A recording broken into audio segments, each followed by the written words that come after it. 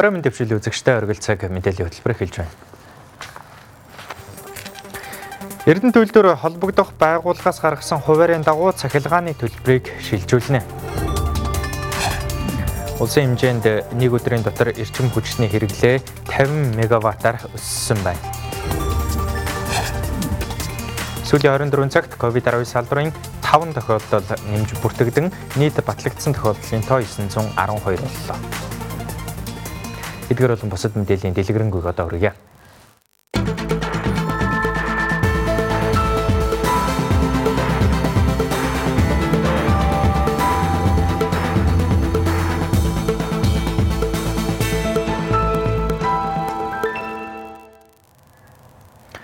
Засгийн газрын шийдвэрээр энэ сарын 1-ээс эхлэн улсын хэмжээнд айл өрх аж ахуй нэгжүүдийн цахилгаан дулааны эрчим хүчний төлбөрийг 7 сарын хугацаанд тэглэсэн. Өөрөөр хэлбэл 100% төрийн өмчөд болсон Эрдэнэ төлөвлөөр нийгмийн хариуцлагынхаа хүрээнд 650 тэрбум төгрөгийн санхүүжилтийг шийдвэрлэхээр болжээ. Эрдэнэ төлөвлөрийн тухайд сангийн яам болон холбогдох байгууллагаас гаргасан тодорхой хуваарийн дагуу төлбөрийг шилжүүлэх юм байна. Монголын сайлын үнэ гэгддэг Эрдэнэ төлөвлөр 1 хоногт 88 мянган тонн хүдэр боловсруулж 6 тэрбум төгрөгийн борлуулалт хийж 2.6 тэрбум төгрөгийг улс орон нутгийн төсөвт төвлөрүүлдэг. Тэгвэл 2019 оны байдлаар 961.8 тэрбум төгрөгийг татвар хураамж хэлбэрээр төвлөрүүлж улсын төсвийн 10 орчим хувийг дангаараа бүрдүүлжээ. Харин 2020 оны тухайд 1 их 80 төгрөгийн босгыг давж татварын дараах цэвэр ашиг 550 тэрбум төгрөг болоод ийн гэсэн тооцоо байна.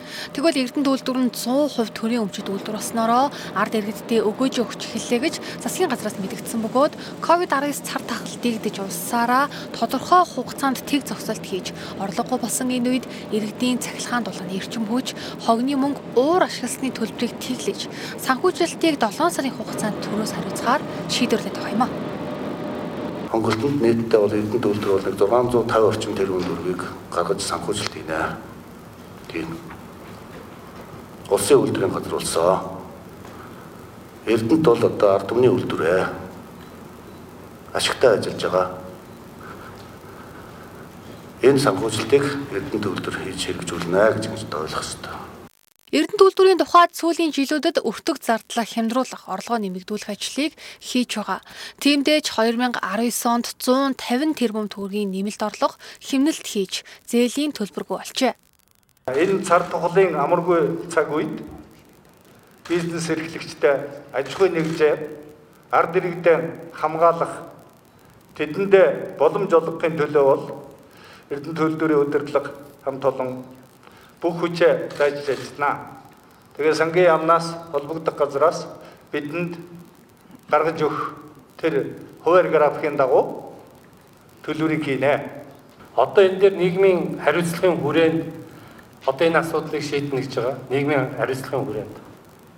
Энэ бол үндсэндээ 1.5 жил орчимд ногдох ашигтай хэмжээний мөнгө байж байгаа. Ингээд 42 жил ажилласан үйлдвэр маань улс орны өмнө тулгамдаад байгаа энэ коронавирусын цар тахлыг давхад оруулж байгаа хувь нэмрийн юм аа. Эрдэнэ төлөвлөр 2016 онд улсад 184 тэрбум төгрөгийн, харин 2017-оос 2018 онд 400-аас 450 тэрбум төгрөгийн татвар хураамжийг төвлөрүүлжээ. Манай улсын хэмжээнд 738 мянган хэрэглэгч цахилгаан дулаан хэрэглэх гэрээтэй юм байна. Үүнээс 728 мянган хэрэглэгч цахилгаан дулааны эрчим хүчний төлбөрийн чөлөөлөлтөд хамрагдана. Нийт хэрэглэгчдийн 2% буюу 9100 хэрэглэгч хөнгөлөлтөд хамрагдахгүй юм байна. Тодорхойлбол цахилгаан дулааны төлбөрийн чөлөөлөлтөд 2021 оны 7 дугаар сарын 1 хүртэлх хугацаанд нийслэлд 25 мянган аж ахуй нэгж 381 мянган айл өрх. Харин орон нутагт 26 мянган аж ахуй нэгж 297 мянган өрх хамрагдана. Тэгвэл гэр хорооллын айл өрх дунджаар 240-оос 530 мянган төгрөгийн цахилгааны хөнгөлөлт эдлэх бол орон сууцны айл өрх талбай хэмжээнээс хамаарат 560 мянгаас 1.1 сая төгрөгийн цахилгаан дулааны төлбөрийн хөнгөлөлт эдлэнэ. Тэгвэл энэ сарын 13-нд шийдвэр гарсантай холбогдуулан өчигдөр оргил ачааллын цагаар буюу 19 цагийн орчимд 1215 мегаватт болж өссөн байна. Энэ нь өвлийн эрчим хүчний дундаж хэрэглээнээс 105 мегаваттаар өссөн үзүүлэлт болжээ. Гэтэл хэрэглэгчид эрчим хүчээ хэмнэхгүй бол цаашлаад төвийн бүсийн эрчим хүчний систем доголдох эрсдэлтэйг холбогдох байгууллагаас анхаарууллаа. Манай улс жилд дунджаар 6.1 тэрбум киловатт эрчим хүч үйлдвэрлэж, импортоор 1.5 тэрбум киловатт цахилгаан худалдан авдаг. Энэ эрчим хүчний дийлэнх хувийг өвлийн их ачааллын үеэр буюу 9-р сарын 15-наас 5-р сарын 15-ны өдрүүдэд зарцуулдаг. Тэгвэл энэ ачааллын үеэр улсын хэмжээнд бүх айл өрх мөн 9 чиглэлийн аж ахуйн нэгжээс бусад байгууллага эрчим хүчний төлбөрөөс чөлөөлөгдөж байна. Тэгвэл өвлийн эрчим хүчний дундаж хэрэглээ өдөрт 1110 мегаватт байдаг ч эрчим хүчний төлбөрийг тэглэж төрөөс даах болсонтой холбогдуулан иргэдийн эрчим хүчний хэрэглээ өнгөрсөн оны мөн үетэй харьцуулахад 105 мегаваттаар, харин нэг өдрийн дотор 50 мегаваттаар өсчээ. Засгийн газрын шийдвэр гарсантай холбоотойгоор хэрэглээ бол өсөж гарч ирж байна. За энэтэй холбоотой энэ хэрэглээг хаанаас яаж хангах вэ гэдгийг бол зохицуулж ажиллаж байна. За нэгдүгüүрт бол энэ хэрэглээг бол бид дотоодынхаа бүх их усурыг бүх хүчин чадлаар нь ашиглаж байна. За үүнээс цааш илүү гарсан хэрэглээг бол Орос улсын улсаас импортоор авч хангаж ажиллаж байна. Шийдвэр гарснаас хойш эрчим хүчний системийн оргил ачаалал 19 цагт 1215 мегаватт хүрсэн. За үүнийг бол 160 мегаваттыг бид импортоор авсан байж байгаа. Хэдийгээр цахилгаан түгээх компаниуд өвлийн бэлтгэлээ хангасан ч иргэдийн эрчим хүчний огцом хэрэглээ дотоодын их усүрийг доголдолд хүргэх эрсдэлтэй. Тиймээс иргэдийг оргил ачааллын үеэр буюу 18-аас 22 цагийн хооронд ердийн өдрийн хэрэглээгээр цахилгаан эрчим хүчийг хэрэглэхийг санууллаа. Хувь хүн байгууллага хэмжээсэн хэрэглээндээ хяналт тавиад хэрэглээг хянана гэдэг маань өөрөө цаашаа хэрэгжилж байгаа тоног төхөөрөмжөө зөв сонгохоос эхлээд юм. Магадгүй аль нэг зах дээр ч юм уу байгаа нэг халаагуурыг авчираад шууд гэртээ залгана гэдэг юм өөрөө тэр халаагуурын тухай жишээлбэл хэрэглэгч минь өөрөө мэдэхгүй тэрэндээ ихтгэлтэй болоогүй бол бас хэцүү. Ягаад гэвэл энэ маань үнэхээр стандартын шаардлага хангаж байна уу? Аюулгүй ажиллагааг хангаж чадж байна уу? Галын аюулгүй байдлыг хангаж чадж байна уу гэдэг асуудлууд байна. Мөн энэ хэрэгжилж байгаа тоноглол маань ямар чадaltaй юм бэ гэдгийг бас анхаарах хэрэгтэй. Хит том чадaltaй халаагуур ч юм уу том хүн явцаа тавьчих юм бол тухайн хэрэглэгчийг өөрийнх нь гэрийнх нь дотор монтажны утас дийлэхгүй байна.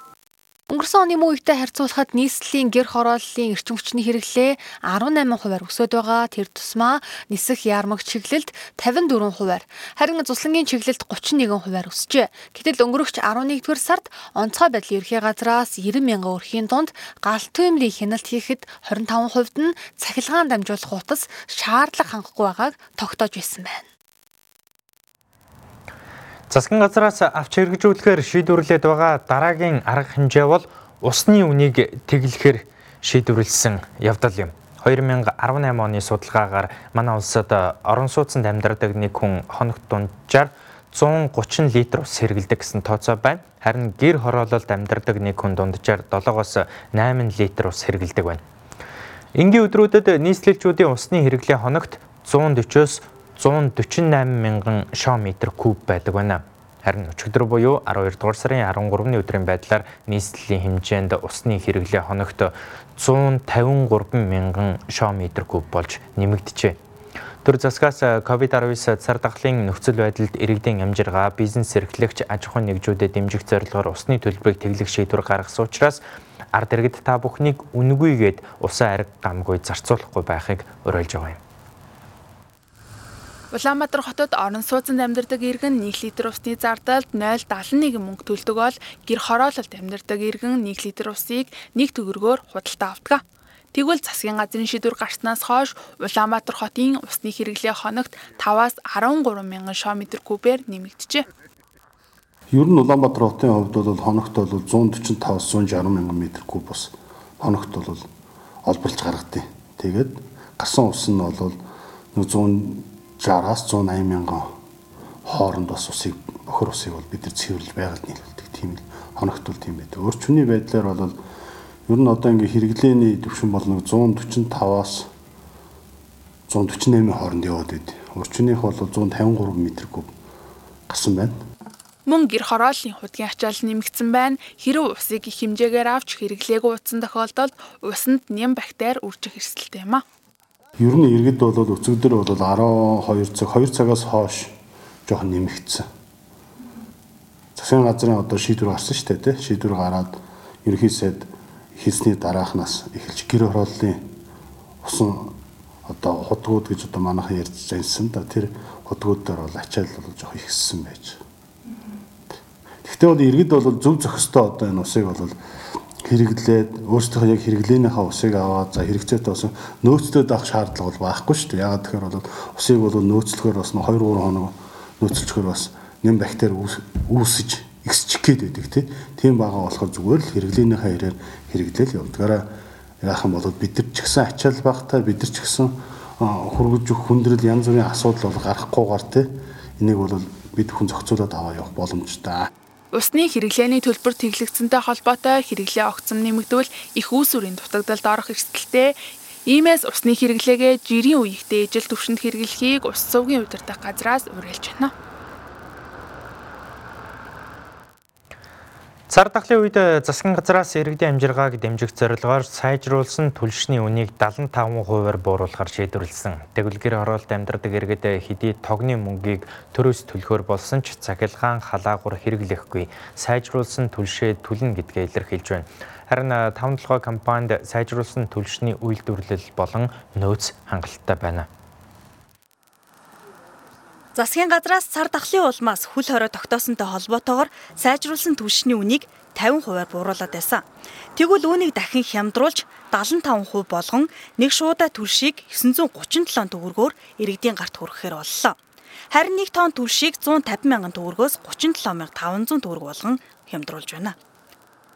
150 мянган төгрөгөөр тонныг нь 37.5 мянган төгрөг болгож байна. За ингэснээр үндсэндээ ард иргэд маань сайжруулсан түлшийг үнэгүй авч яах гэж ойлгож байна. Тэр 937 төгрөг нь аж ахуйн нэгжийг үйлдвэрлэж байгаа сайжруулсан түлшний уудны үнэ. Бусдаар бол ард иргэдэд маань сайжруулсан түлш үндсэндээ төрөөс 100% дааж үнэгүй очиж байна гэж ойлгож байна. Сайжруулсан түлшний хямдралын зөрүүг Эрдэнэс 5-7 компани төлнө. 5-7 түлш компани зүгээс нэг шуудаа түлшний үн болох 937 төгрөг бол савлгааны өртөг биш гэсэн тайлбарыг өглөө. Сайжруулсан түлшний үнийг хямдруулсантай холбоотойгоор борлуулалт эрс нэмэгдэж байна. Гэхдээ түлшний нөөц хангалттай байгааг мэдээллээ. Нөөцөл санаа зовлт хүнтэй 56,264 нөөц манай зүүн хэсгийн өдөр ажилтнанд орсон, баруун хэсгийн өдөр болж байна. Тэгээд ерөнхийдөө 5-7 түлш компани өдөртөө 3250 тонноос 3500 тонныг л хийж байгаа. Сайжруулсан түлш хямдралсантай зэрэгцэн айл өрх аж ахуйн нэгжүүдийн тогны мөнгийг төрөөс төлөх болсон. Тиймээс гэр хорооллын айл өрхүүдийг цахилгаан халаагч авч хэрэгэл утаа багасна гэх зэрэг урайлгууд цахим орчинд тархаж эхэлсэн юм а. Харин энэ тал дээр иргэд үзэл бодлоо хуваалцлаа. Төлшөө төлөөл байж. Цахилгаан халаагур байхгүй. Цахилгаан халаагур хэрэглэе гэж бодохгүй байгаа. Одоо бүр хямдарсан гэсэн. Дээр 10 шуудаг авцсан 1850 байхад нь 10 шуудаг авцсан 10 шуудагаа манайх сар төлдөг зориултын фишинд нь галалдаг болохоор би хүүхдийнтэй байдаг тэгээд 2 газар төлж орно гэдэг тэгээд нэг газараа бөөгнөд байж байгаа. Одоо шахам түлш хямдарсан юм чи шахам түлшэл хэрэглэх тэгж л бодчих. Нүүрс маань хямдарсан юм чи. Нүүрсээрээ л яаж тэрэн дээр байх тоо одоо нүүрсээрээ. Шахам түлш чинь арай бас зүгээр ч сайн төлөв сурцсан байгаа шүү дээ бид нь. Тэрүүгээр хэрэглээ. Илүү тэг дээр нь халаагуур хэрэглэж одоо бас дээрээс нь засгийг бас тэг үндсэн тариф юм аа л гэж шүү дээ. Бас болохгүй шүү дээ. Цаана. Тэгээд давраад ингээ юм хэрэглээд авах чинь бас төвөгтэй шүү дээ. Иргэд инхүү сайжруулсан түлшний үн хэд дахин хямдарсан учраас түлшээ хэрэглэн зориулалтын 100%-аа төлдөг учраас галаа түлх нь цахилгаан халаагууртай харьцуулшгүй илүү дулаанаач удаан барьдаг гэж үзэж байна. Тэгвэл Монгол улсын засгийн газраас гаргасан 2020 оны 12 дугаар сарын 1-ээс 21 оны 7 дугаар сарын 1-ний өдрийг хүртэлх хугацаанд айл өрх аж ахуйн нэгжүүдийн хэрэглээний эрчим хүч, ус, дулаан, хогны төлбөрийг төрөөс хариуцах, шахмал түлшний үнийг 75% бууруулах шийдвэрийг Монгол улсын ерөнхийлөгч дэмжиж байгаагаа илэрхийллээ. Тиймээс Монгол улсын ерөнхийлөгч цар тахлын үргэлжлэх хугацаа тодорхойгүй. Халдварын эрсдэл огт буураагүй нөхцөлд Монгол Улсын засгийн газар болон нийт иргэдэд хандаж уриалга гаргасан байна. Монгол Улсын ерөнхийлөгч уриалгадаа Монгол Улсын засгийн газар эрчим хүчний болзошгүй эрсдлээс сэргийлэх зохих арга хэмжээг авч иргэд аж ахуйн нэгжүүд эрчим хүч усыг ухамсартайгаар хэрэглэх шаардлагатай. Учир нь 2018 оны 9-р сарын 15-нд эрчим хүчний ачаалал 1262 мегаватт хүрч 4-р цахилгаан станц ачааллаа даахгүй тэг зогсолт хийж эрчим хүчний доголдолд орж байсан удаатай. Гэтэл хасах 30 хэмийн өвлийн хүйтэн эд дундаа орж, эдэр 9-ийн хүйтэн хараахан эхлээгүй байгаа эдгээр саруудад эрчим хүчний огцом хэрэглээ бий болж, цахилгаан станц ачааллаа даахгүй тэг зогсолт хийвэл Улаанбаатар хот ноцтой эрсдэлд орж болзошгүй. Тухайлбал өчигдөр оройны байдлаар цахилгаан эрчим хүчний ачаалал 18%-аар нэмэгдсэн байна. Хөдөө орон нутгийн айл өрх, малчдын амжиргааг анхаарч дэмжих бодлого шийдвэрийг цаг алдалгүй авч хэрэгжүүлэх шаардлагатай байна. Бүх нийтийн бэлэн байдлын зэрэгээс өндөржүүлсэн бэлэн байдлын зэрэгт шилжсэн энэ хугацаанд Монгол Улсын засгийн газар цар дахлын эсрэг авч хэрэгжүүлэх цогц арга хэмжээнүүдийг улсынхаа нийгэм эдийн засгийн онцлог, цаг үеийн нөхцөл байдал, дэлхийн бусад улс орны жишигт нийцүүлэн цаг алдалгүй улам боловсронгуй болгох хэрэгтэй байна. Монгол Улсын нийт ард иргэд иргэний журам дүргээ сахин биелүүлж, нэг нь нийтийн төлөө, нийт нь нэгний төлөө гэсэн зарчимч шаардлагыг бие биедээ тавьж, халдварын эрсдлээс урьдчилан сэргийлж, мэргэжлийн байгууллагуудын заавар зөвлөгөөг дагаж мөрдөхийг уриалж байна. Дараагийн мэдээ. Сүүлийн 24 цагт Монгол Улсын хэмжээнд 8574 хүнд COVID-19 халдварын шинжилгээ хийснээс 5 хүнд халдвар илэрсэн байна. Ингэснээр манай улсад COVID-19 халдварын батлагдсан тохиолдлын тоо нийт 912 боллоо. Үүнээс 459 дотоодод бүртгэгдсэн халдвар бол 453 нь гадаадаас зөөвөрлөгдөн орж ирсэн тохиолдол байна. Шинээр бүртгэгдсэн 5 тохиолдол Сэлэнг аймагт илэрсэн бөгөөд халдвартай иргэдийн ойрын хавтлаар тусгаарлагдсан иргэд байжээ. Тусгаарлалтад байсан иргэдээс 2-оос 3 дахь удаагийн давтан шинжилгээгээр вирус илэрчээ.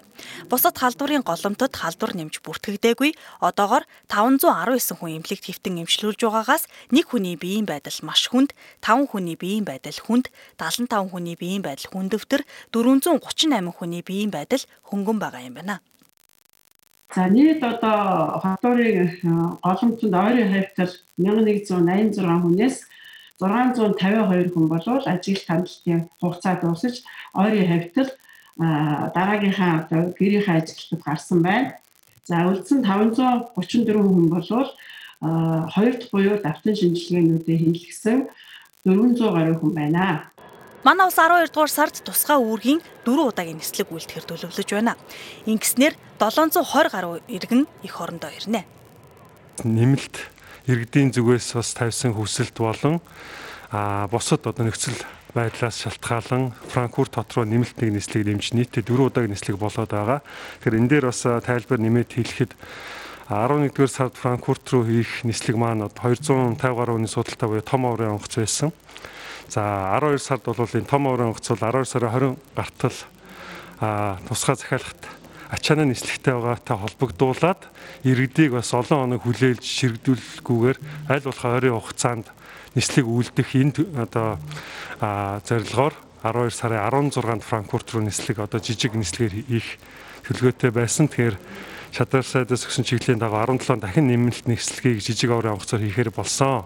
Мөн Япон улсад ажиллаж суралцах хүсэлтэй иргэд олон байгаа. Тиймээс 12 дугаар сарын 20-нд тэдгээр иргэдийг Япон улс руу хүргэж, Япон улсаас ирэх иргэдийг эх оронд нь авчрах юм байна. Мөн 12 дугаар сарын 25-нд Сөүлийн нислэгээр 3 дахь орн руу явах иргэдийн дамжин нислэгийн зөвшөөрлийг Солонгос улсаас авахар төлөвлөж байгаа юм байна. Өвөр Монголын өртөө цохоронд Оросын холбооны улсаас ирсэн ачаа тээврийн жолоочоор дамжин COVID-19 халдвар гарсантай холбоотойгоор Монгол улстай хилдэг бомбтууд халдвар хамгааллын дэглэмээ сайжруулж чангатгаад байгаа. Үүнтэй холбоотойгоор экспорт, импортын бараа бүтээгдэхүүний ачаа тээврийн эргэлт огцон буурч иргэд болон аж ахуйн нэгжийн ачаа тээвэр хил дээр гацаад байгаа. Иймээс энэ асуудлыг шийдвэрлэхээр гадаад харилцааны яамнаас онцгой анхаарч ачаа тээврийн эргэлтийг нэмэгдүүлэхээр ажиллаж байна гэлээ. Одоогоор гашуун сухад шивээ хөрөн буумтад манай улсын консулын ажилтан томилогдсон ажиллаж яриа хэлэлцээг тогтмол хийж байгаа юм байна. Хятадын дотоодд ялангуяа өвөр Монгол дотоодын халдвар гарсантай холбогдуулаад болон бас манай улсад дотоодын халдвар гарсантай холбоотойгоор хятад руу гарах экспортын бүтээгдэхүүн ба мөн бас бүгд хятад ард улсаас импортлдог бараа бүтээгдэхүүний ачааны тээврийн эргэлт огцон буурсантай холбоотойгоор гадаад харилцааны яам өнгөрсөн энэ өдрүүдэд маш идэвхтэй ажиллаж байгааг бас та бүхэнд хэлье.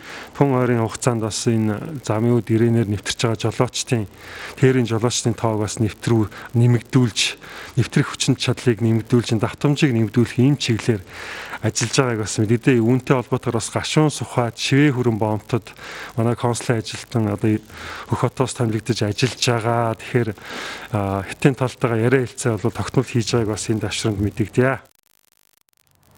Мөн боомтуудад халдвар хамгааллын дэглэмийг сайжруулсантай холбоотойгоор холимог гэр бүлүүдийг хил гаргах асуудал удаачирч байгаа юм байна. Тус асуудлаар бүгд хятад улсын элчин сайдын яамтай хамтран ажиллаж байна гэлээ. Өнөөдөр улсын их хурлын ардчилсан намын бүлгийн хуралдаанаар шүүхийн тухай хуулийн шинжилсэн найруулгын төсөл тагнуулын байгууллагын тухай болон зэвсэг түвшний тухай хуульд нэмэлт өөрчлөлт оруулах тухай хуулийн төслийг хэлэлцсэн байна. Тодорхойлбол тагнуулын байгууллагад одоо мөрдөгдөж байгаа хуулиар дарга болон дэд даргатай байгаа. Харин хуулийн өөрчлөлтөөр тэргүүн дэд даргын албан тушаал нэмэхээр тусгасан. Мөн хамт хэлэлцэх зэвсэг түвшний тухай хуулийн төслөөр хилийн тагнуулын алба цэргийн тагнуулын газрыг буцаан сэргээхээр төсөл боловсруулжээ. Одоогоор хил зэвсэгт хүчний тагнуулын алба тагнуулын ерөнхий газарт харьяалагдсан ганцхан албан тушаалтан хариуцсан ажиллаж байгаа юм байна. Мөн хуулийн төсөлд зэвсэгт хүчний хөгжлийн санг засгийн газрын тусгай сангаас салгахаар тусгажээ. Тэгвэл хуралдаанд оролцсон гишүүд хуулийн төслийг хэлэлцэх хэсгийг дэмжсэн байна. Түүнчлэн шүүхийн тухай хуулийн шинжилсэн найруулгын төслийг хэлэлцэж шүүх хараат бус ажиллах иргэдийн шударга шүүхээр шүүлэх хэргийг хангасан хууль болох ёстой гэдэгт санал нэг байгаагаа бүлгийн гишүүд илэрхийлжээ. Өнөөдрөөс эхлэн 34 чиг үүргийн байгууллагын үйл ажиллагаа эхэлж хөдөлгөөний ачаал нэмэгдсэнтэй холбогдуулан нэг автобусанд 15-аас 16 зорчигч зай барин зорчих боломжгүй болж байна. Өнөөдрийн байдлаар Улаанбаатар хотод иргэдэд үйлчлэхээр 900 нийтийн тээврийн автобус үйлчилгээнд явж байгаа хэдий ч 15-аас 16 зорчуулахын тулд тэдгээр автобусны тоог 3 дахин нэмэгдүүлэх шаардлагатай байна. Улаанбаатар хотод өмнө нь үйл ажиллагаа нь хэвэн явагдаж байсан 18 чиг үүргийн байгууллага болон шинээр нэмэгдсэн 34 чиг үүргийн байгууллага нийт 52 төрлийн үйл ажиллагаа явагдаж эхэлсэн. Ингэснээр нийт 21,000 орчим аж ахуй нэгж 282,000 орчим ажилтан албахаагч хэвэн ажиллах судалгаа байгаа юм а. Үүний хүрээнд нийтийн тээврийн үйлчилгээнд 94 чиглэлийн 900 автобус үйлчилж байна. За ер нь бол 1000 орчим автобус явах боломж нь байна. Гэхдээ одоо бол ингэдэлтэй өвлийн цагт парк ашиглалт бас арай буурдаг. Ягаад гэвэл чинь нөгөө автобусууд байх хэвээр автобусууд маань хүлддэг эвдэрх энэ нөхцөл байдлыг өвөл мэдээж нэмэгддэг байхгүй. Тэгэхээр бас одоо бид нар бол нэг 960-70 автобус бол яг одоо нөөцөө хангаад гэсэн үг шүү дээ. Одоо эвдэрсэн автобусныхаа оронд автобус гаргадаг ч юм уу аль эсвэл ямар нэгэн жолооч өвдөж болно шүү дээ энэ чинь тийм үү. Ингэсэн тохиолдолд бид нар тэр нөөцөө хангаж явах тэр болцоогоо тооцох юм бол нэг 960-70 автобус одоо эцсийн байдлаар явах боломж байгаа. Харин нийтийн тээвэрт автотээврийн 22 улсын байцаагч 100 гаруй хяналтын ажилтан хяналт тавиан ажиллаж байна. Гэсэн хэдий ч иргэдийн хөдөлгөөний ачаалт нэмэгдсэнтэй холбоотой нэг автобусанд 10-аас 16 хүн зорчуулах боломж байхгүй болжээ. Тэр нөхцөлийг хангахад үнэхээр хүндрэлтэй байгаа. Яагаад гэвэл одоо иргэдийн зорчигч урсгал нэмэгдсэн. Энэ нөхцөл байдал хэрвээ нэг автобусанд 12 зорчигч явна гэвэл одоо энэ үйлчилж байгаа автобусны тоо 3-аас 4 дахин нэмэгдүүлнэ гэсэн үг болж байгаа байхгүй юу? Тэгээ 900 автобусыг 3 дахин нэмэгдүүлэхэд хэдэн автобус явах шаардлагатай байна тийм? 2000 гаруй автобусууд тийм. Тэгэхээр ийм нөхцөл байдлыг бид нэр бол хангаж ажиллахад хүндрэлтэй шүү дээ. Улаанбаатар хот 2500 2700 автоос явна гэхэд энд тийм нөхцөл байдал байхгүй шүү дээ. Тэгэхээр бид нар ямар ч байсан парк ашиглалт одоо иргэдийнхээ одоо бас аль болох чигцэлдүүлэхгүй тийм энэ талаас нь ингээ гаралтаа нэмж байгаа. Одоо бас судалгаа хийгдэж байна. Иймээс нийтийн тээврээр зорчиж буй эргээд аль болох олон хүнтэй автобусанд суухгүй байх, хэрвээ зорцсон тохиолдолд амны хаалтаа зөөж, зорцсны дараагаар нэг удаагийн амны хаалтыг сольж, ариутгал халдвар гүйтгэлийн дэглэмээ сайтар сахих шаардлагатай байна. Өргөжлүүлэн та бүхэнд зарим үйл явдлын мэдээллийг товчхон хүргэе. 12 дугаар сарын 4-ний өдөр COVID-19 салдраас урьдчилан сэргийлэх зорилгоор автобус нэг баазын ажилтнуудаас түргэвчилсэн онцлогоор шинжилгээ авахад нэг жолоочоос салдварын тохиолдол илэрсэн. Үүнтэй холбоотойгоор зорчигч тээврийн 1-р баазын автобусууд төр зогсолт хийгээд байгаа. Тус байгууллагын 48 ажилтан албан хаагчийг халдвараас урьдчилан сэргийлэх зорилгоор тусгаарлалтад хамруулан давтан шинжилгээ авч эмчилгээ үйлчилгээ үзүүлж албаныхаа ажилсан мөн энэ хугацаанд тус байгууллагын нийт ажилтан болох 480 иргэнээс 3 удаа давтан шинжилгээ авахд хариун сөрөг гарсан байна. Иймд өнөөдрөөс 1-р баазын автобуснууд үйлчилгээнд гарч эхэлсэн байна.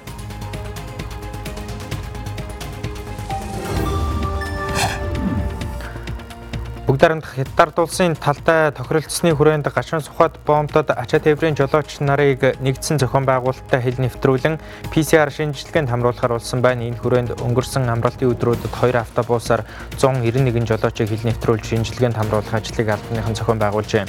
Мөн өнөөдрийн байдлаар 300 жолоочийг хил нэвтрүүлэн шинжилгээнд хамруулахар тохиролцсон байна. COVID-19 халдвартай холбоотойгоор үндэсний хэмжээнд нэн шаардлагатай байгаа хүний нөөцийг бэлтгэх ажлын хүрээнд Тандалтын багийн 450 тархвар судлаач, 1400 лабораторийн техникч, 720 ариутгагчийг бэлтгэж байгаа юм байна. Мөн эрүүл мэндийн салбар хатуу хөлөөрөө тогтоосон 1 сарын хугацаанд нийт 5.7 тэрбум төгрөгийн хувийн хамгаалах хэрэгсэл, 200 сая төгрөгийн эмнэлгийн хэрэгсэл, 617 сая төгрөгийн эмийн нөөцийг зарцуулсан байна. Түүнчлэн эрүүл мэндийн 22 байгууллагад 4 тэрбум төгрөгийн хувийн хамгаалах хэрэгслийг нөөц өсгөжээ. Өнөөдрөөс эхлэн нийслэлд бүх нийтийн бэлэн байдлын зэргийг бууруулан өндөржүүлсэн бэлэн байдлын зэрэгт шилжүүлж байгаа. Ингэхдээ үйлдвэр үйлчилгээний газрууд болон иргэдийн хөдөлгөөнийг үе шаттай эхлүүлэх бодлогыг Улсын онцгой комисс болон засгийн газар баримталж ажиллаж байгаа тухай мэдэгдсэн. Энэ хүрээнд 12 дугаар сарын 24 хүртэл хот хоорондын зорчих хөдөлгөөн хязгаарлагдмал хэвээр байх юм. Халдварын голомтгүй аймгаас ирж байгаа хүмүүс Асуумж, Бүглэн, Улаанбаатар хот руу нэвтрэн, харин халдварын голомттой газараас ирж байгаа хүмүүс түргэвчилсэн болон PCR шинжилгээ өгөөд хариун сөрөг гарсан тохиолдолд орж ирэх юм. Мөн энэ сарын 18-ны 6 цаг хүртэл шинжилгээ өгөөд хариун сөрөг гарсан иргэд хотоос гарч болох бол түүнээс хойш хотоос гарах шаардлагатай иргэд дахин шинжилгээ өгөх юм байна. Одоогийн байдлаар шинжилгээ өгсөн хүмүүсийн 47.8% нь нийслэлээс гарсан гэсэн тоо байна. Өнгөрсөн амралтын өдрүүдэд тээврийн цагдаагийн албанд зам тээврийн орслын шинжтэй 182 дуудлага мэдээлэл бүртгэгдэж, ослын улмаас 11 хүн гэмтэж, орон нутагт 1 хүн амиа алдсан байна. Мөн нийслэлд согтуугаар тээврийн хэрэгсэл жолоодсон 13 жолооч, орон нутагт 15 жолоочийг хяналт шалгалтаар илрүүлж, тэдгээр жолоочид хуулийн хариуцлага тооцжээ. Монгол телевизийн оргил цаг мэдээллийн хөтөлбөр өндөрлөж байна. Улс төрийн намын эвслээс ангид хаалтын гэрээгүй, аж ахуй нэгж байгууллагын захиалгагүй, төлбөргүй мэдээлэлгүй авч үзсэн танд баярлалаа. Хэрв танд хөтөлбөртэй холбоотой санал хүсэлтэй байвал бидэнд дараах хаяг болон утсаар илгээгээрэй. Мөн манай хөтөлбөрийг аудио хэлбэрээр сонсохыг хүсвэл подкаст оргил цагийг сонгоорой. Анхаарлаа хандуулсанд баярлалаа. Баяр та үзэгчдээ.